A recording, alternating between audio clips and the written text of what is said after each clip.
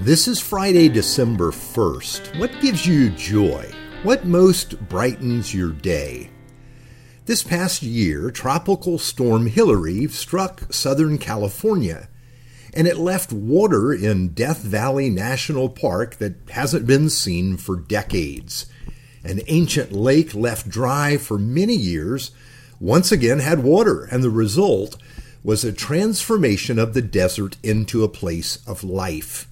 The Badwater Basin, as it's called, is the lowest place on the North American continent, almost 300 feet below sea level. It has been bone dry for what seems like forever. With its salt deposit, it seemed lifeless. And there's a reason why it's called Death Valley. But all of that changed with the immense rains from the storm. There are times in Death Valley when rain brings about amazing flower blooms. Yes, there's an exuberance that springs forth in the desert. And this is the story that is told by the prophet Isaiah in one of the most beautiful passages in all of Scripture. Here's our reading for today from Isaiah chapter 35, verse 1 to 2. The desert and the parched land will be glad. The wilderness will rejoice and blossom like the crocus. It will burst into bloom. It will rejoice greatly and shout for joy. The glory of Lebanon will be given to it, the splendor of Carmel and Sharon.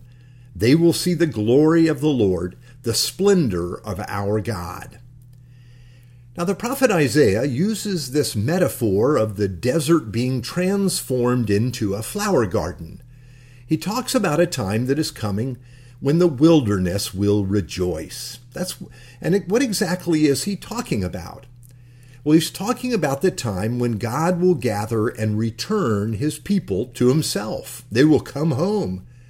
The psalm ends with these words: They will enter Zion with singing.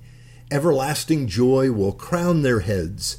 Gladness and joy will overtake them, and sorrow and sighing will flee away. That's verse 10.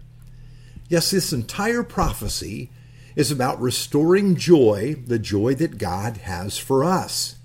It begins with a surprise of flowers bursting forth in the desert. It tells about God's grace bringing life where there is none, life in the valley of the shadow of death. It's also filled with surprise.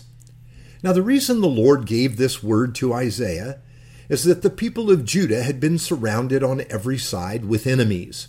You see, during the reign of King David and his son Solomon, the nation expanded its borders and enjoyed success on every side. But in the years that followed, the nation became divided, and then it floundered. They were no longer prosperous or secure. But God had not forgotten his promises to his people. Isaiah's prophecy reports the news about what is coming. He announces the day when God's people will return victorious to the holy city. They are overcome with joy. Here's how the text goes. Then will the eyes of the blind be opened, and the ears of the deaf unstopped. Then will the lame leap like a deer, and the mute tongue shout for joy. Water will gush forth in the wilderness and streams in the desert. The burning sand will become a pool, the thirsty ground bubbling springs. That's Isaiah 35, verse 5 to 7. Now notice that Isaiah is talking to us about the most disadvantaged. He talks about those who cannot hear, who cannot speak, who cannot walk.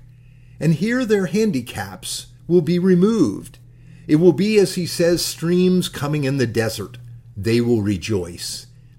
What he's trying to tell us is that no one will be left out, even those we might consider beyond joy.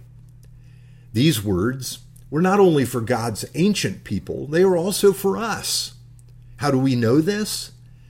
Well, a unique feature of Isaiah's prophecy is that God seemed to give Isaiah bifocal lenses to see into the future. He sees a restoration coming soon, but then he sees an even more full and complete restoration coming later, the ultimate redemption of humankind. This word does not tell the people to get themselves ready so that God might come to them then in fullness.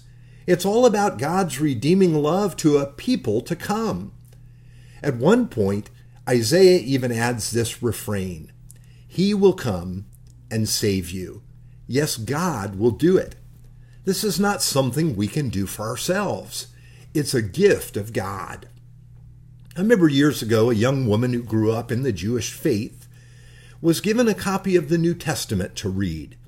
In the process of reading the book of Matthew, she discovered Jesus to be the Messiah the Jewish people had long been waiting for, and joy was born in her. She could see how the promises of God that he had given to her people were fulfilled in Jesus. It was an epiphany, an awakening to the truth. Everything in her life began to take on new significance. She began to read and understand the Tanakh. That's what the Jewish people called the Old Testament. She'd heard the scriptures. She'd grown up in hearing the Word of God, but now everything made sense. God had seemed silent before and unengaged with her life and her people. But now she knew that was not true. The Messiah has come. This is the reason for our celebration. What do we do with Isaiah's prophecy today? Well, first, I think we see that what God promised has begun in Jesus. Even Jesus, at his first sermon, read the words of the prophet Isaiah. Here's Luke chapter 4, and this is when he first preached.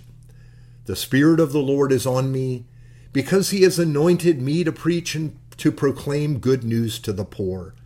He has sent me to proclaim freedom for the prisoners and recovery of sight for the blind, to set the oppressed free, to proclaim the year of the Lord's favor." That's Luke chapter 4, verse 18 to 19. Then Jesus said this, "Today this scripture is fulfilled in your hearing." He says, yes, it's happening right here in me.